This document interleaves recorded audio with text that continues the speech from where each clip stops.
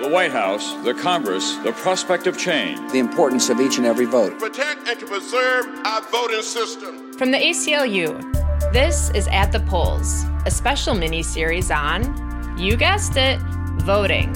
I'm Molly McGrath, a voting rights lawyer and organizer, and your host for this series.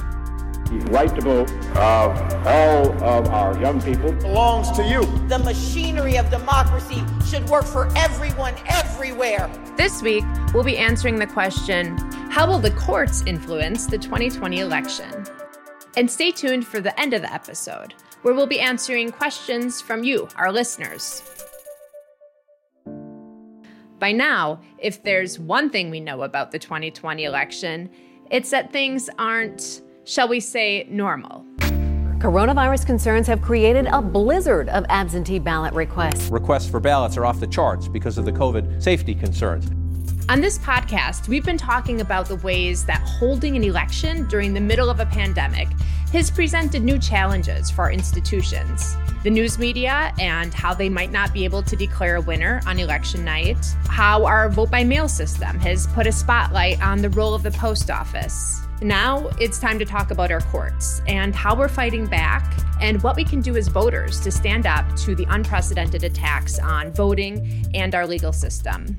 Mail-in voting, I don't trust the people that are calling for it, demanding it. It lends itself to corruption. In the mass mail-in system, that there is fraud. This methodology, which as a matter of logic is very open to fraud and coercion, is reckless and dangerous. And the people are playing with fire.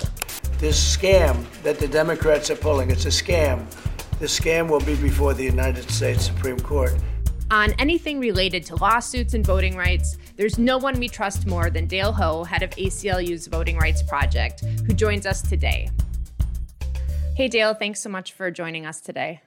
Hey, Molly. It's a pleasure. Ahead of this year's election, we have seen an unprecedented amount of litigation. Let's talk a little bit about some of this pre-election litigation.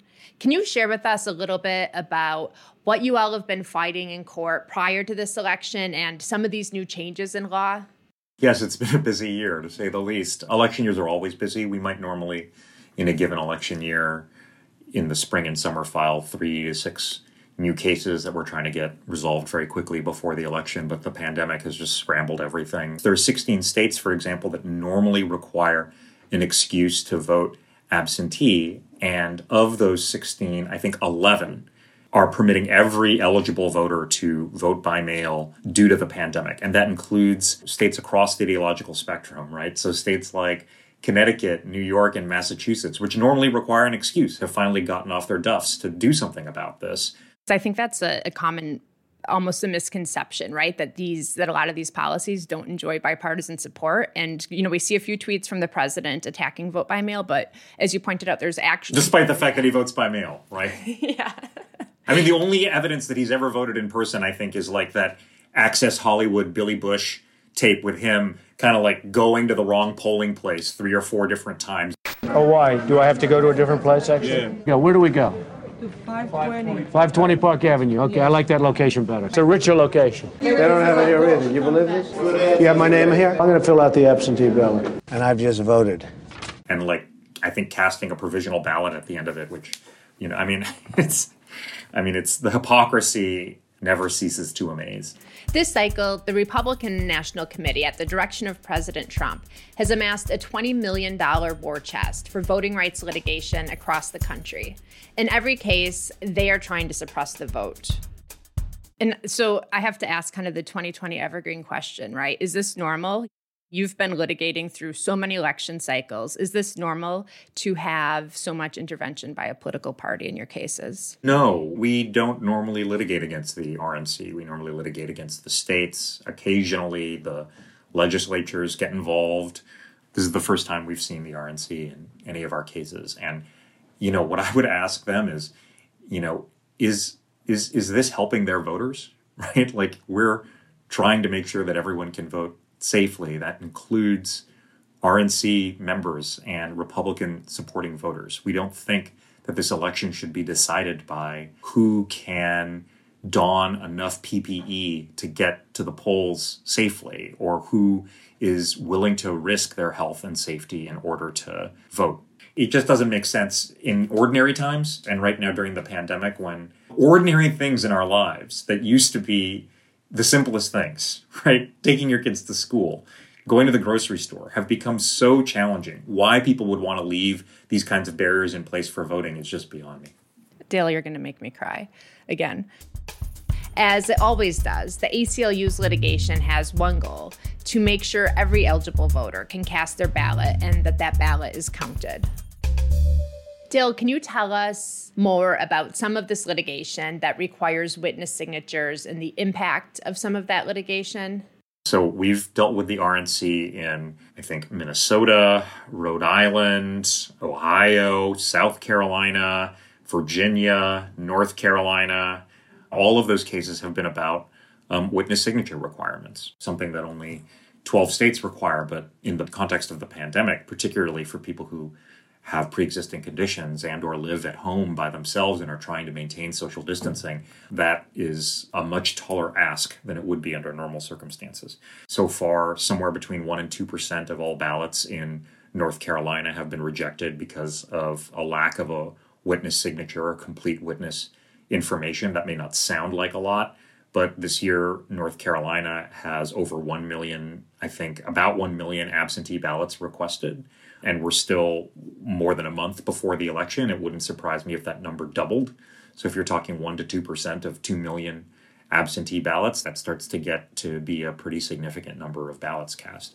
The Virginia State Board of Elections, we had to sue them as well. And they similarly said, we don't even check these witness signatures against anything because there's nothing to check them against. It's an illegible scrawl, right? It's not something that they can use to verify anything on a ballot. So it's not a myth. It's happening. The myth is that these outdated, kind of irrelevant hoops that states just have on the books in some places for no reason other than inertia actually enhance election security. Here's how this looks on the ground in Virginia. I'm Grant Slater, one of the producers for At the Polls. I'm here in a town called Culpeper in Northern Virginia to check in on some of the earliest voting in the country. This is a place where witness signatures were deemed to be a burden during the pandemic. I'm going to talk with James Holmes, the county election chair, and the person who makes sure the 30,000 or so people who vote here get their ballots counted.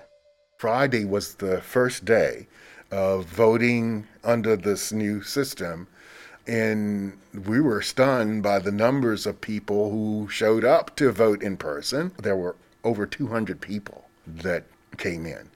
I know that we have nothing to compare it with because we've never voted this early before. And what are you looking for when you open a mail-in ballot in terms of verification? The first name, the last name, middle name, and then indicating the address, city, zip code, and then the voter signs here, and it's witnessed there. Is the witness signature required this year? So the General Assembly has passed legislation specific to the November 3rd general election that does not require a witness signature. I guess that would be the last question. I mean, you've gone to great lengths today to explain to me the procedures that are involved in securing ballots and verifying voters. How does it make you feel when the President of the United States calls into question the ballots? I'm very offended at that because we here stress the importance of voting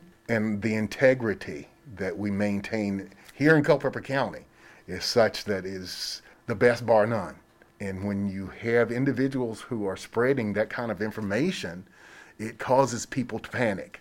Will my ballot be counted? And as long as I'm alive, there won't be that issue here. As long as I'm serving, put it that way. It does my heart good to see that the system will work. It's just that we must adhere to the rule of law. That sometimes is lost in all of the confusion, the smoke and mirrors that we are seeing. They are casting a vote, it's there. Numbers don't lie, just like science doesn't lie. Okay, James, thank you so much for taking some time to chat with me. Thank you so much.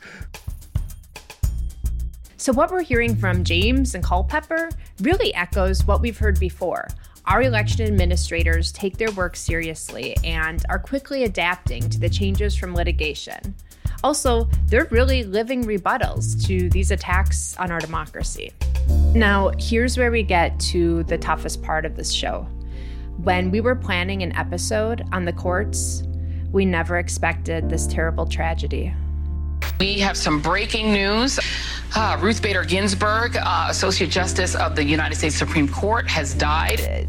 Ruth Bader Ginsburg has passed away. Justice Ginsburg told her family that it was her, quote, most fervent wish that she not be replaced until a new president is installed. The job right now is for this well-qualified nominee to be processed in committee and brought to the floor and voted on. The president was elected to do this, and the Senate was elected to confirm this nomination. I spoke with Leah Littman, a law professor and co-host of the Strict Scrutiny podcast. She covers the Supreme Court and the legal culture around it. Leah, tell us a little more about the makeup of the courts and what a vacancy on the Supreme Court could mean if, for some reason, we have some litigation that, after the election, would reach the Supreme Court.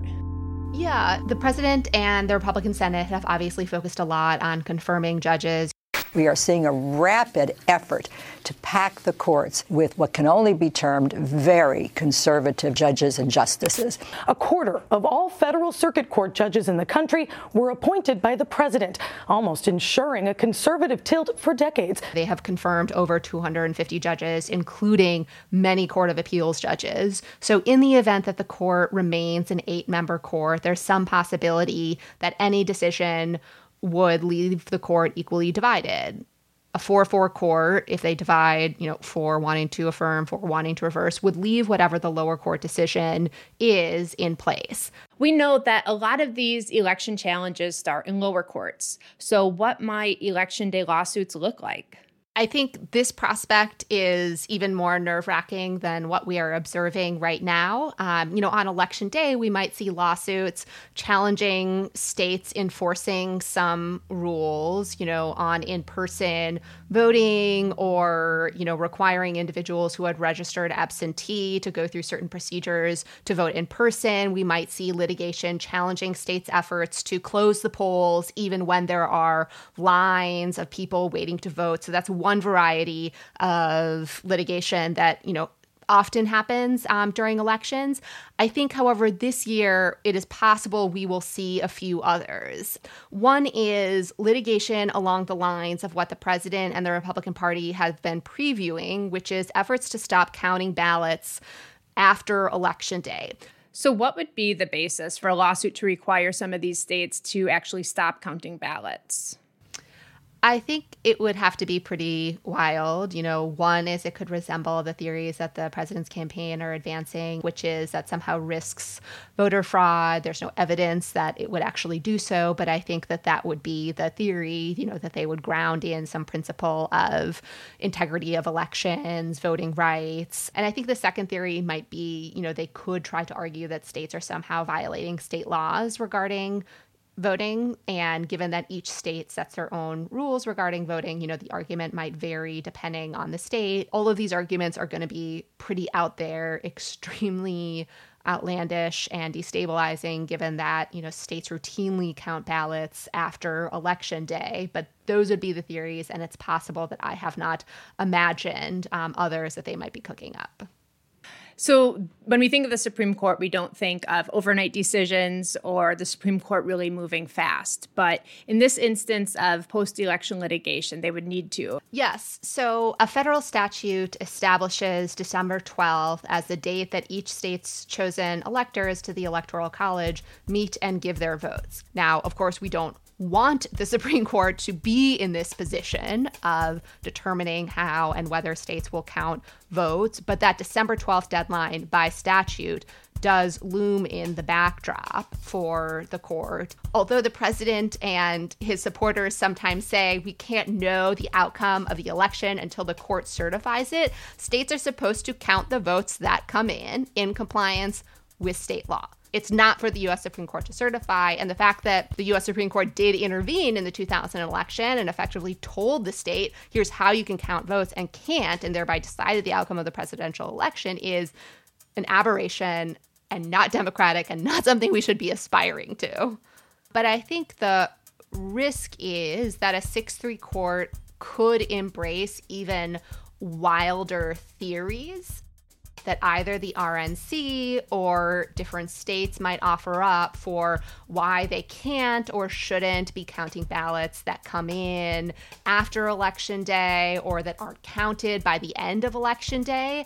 And the risk that those theories might be adopted by a court on which the Chief Justice is no longer the median justice, but instead you could have a majority of 5 that is comprised of Neil Gorsuch, Samuel Alito, Clarence Thomas, Brett Kavanaugh, and whoever the 5th vote is, the president's nominee to replace Justice Ginsburg. So we know that that group of justices is willing to embrace pretty extreme arguments that ignore, the facts on the ground and the record as we know it.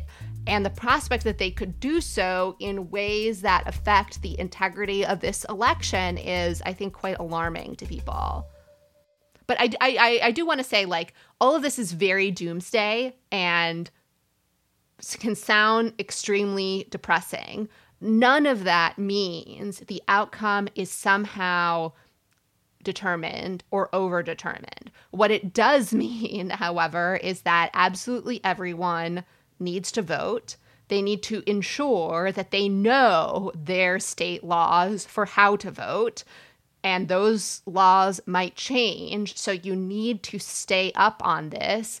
I know there's so much going on and it can seem overwhelming, but the only solution here is, again, a landslide election, and that is only possible if everybody votes.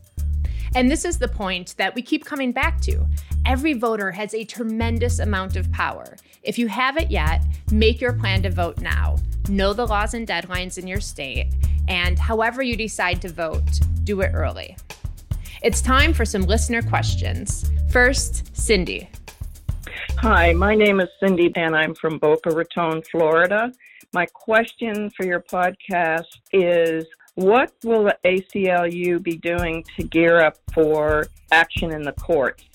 It is my belief that if Donald Trump loses, he's going to take this to the courts and tie it up for months maybe. So I was just wondering, is the ACLU gearing up to fight those battles in the court? We are preparing around the clock for all things related to this election and to make sure that every eligible voter can cast a ballot that is counted. But now, today, before this election, we're in an all-hands-on-deck moment, and we need everyone. You can help by making your plan to vote today if you haven't already. Talk to your friends and family, get them to check their registration and to make their plan to vote. And however you decide to vote, do it early. And you can also sign up to volunteer. Join us at peoplepower.org as we all work together to be heard this election. Today is the day for action, and there is no time for lollygagging. Hi, this is longtime ACLU fan Ron in Pleasanton, California. I would like to ask someone, an expert, to help describe the federal role in our election voting rights, since we look to the federal government to sustain, enforce, expand our individual rights in many areas against the states who have a tendency to restrict them. In this case, it looks like states' laws are governing those rights, and I just wonder what role the federal government has to ensure it. We at the ACLU would also like some stronger federal protections. We worked on and supported the Voting Rights Advancement Act. That would restore the protections of the Voting Rights Act, that landmark 1965 legislation that our Supreme Court gutted in 2013. So this current federal legislation that we support, that would provide essential voting protections, especially for communities of color. So we all must continue to fight until that is not just passed through the House, but until that is enacted into law. And this is also a great time to remind folks to vote their entire ballot, not just the top of the ticket. Most of our voting laws are made at the state level through our state legislatures and our lawmakers in our state houses. So a huge reminder for folks to make sure you're voting for all offices this year, not just the top of the ticket. This is Earlene in Macon, Georgia. I would like to know what we should do or what may be done if on the day of the election there's still a lot of write-in votes to be counted, but Trump announces that he has won, and they make a big deal out of it, and people begin to think that that's the case. And what would you do in a case like that? Just because someone says that they're a winner doesn't mean that they're the winner. And we, the people, we're the ones with the power here. We're the ones with the power right now in this election, and we just need to make sure that we're going to use it by voting. Thank you for these questions, and each week we'll be answering more right here on the podcast. So if you have a question you'd like us to answer, call and leave a message at 212-549-2558 or email podcast@aclu.org. And if you have questions about voting in your state, you can find the information you need at aclu.org/voter. Thanks so much to Dale Ho and Leah Littman for joining us this week. And until next time, remember, voting is a right, not a privilege.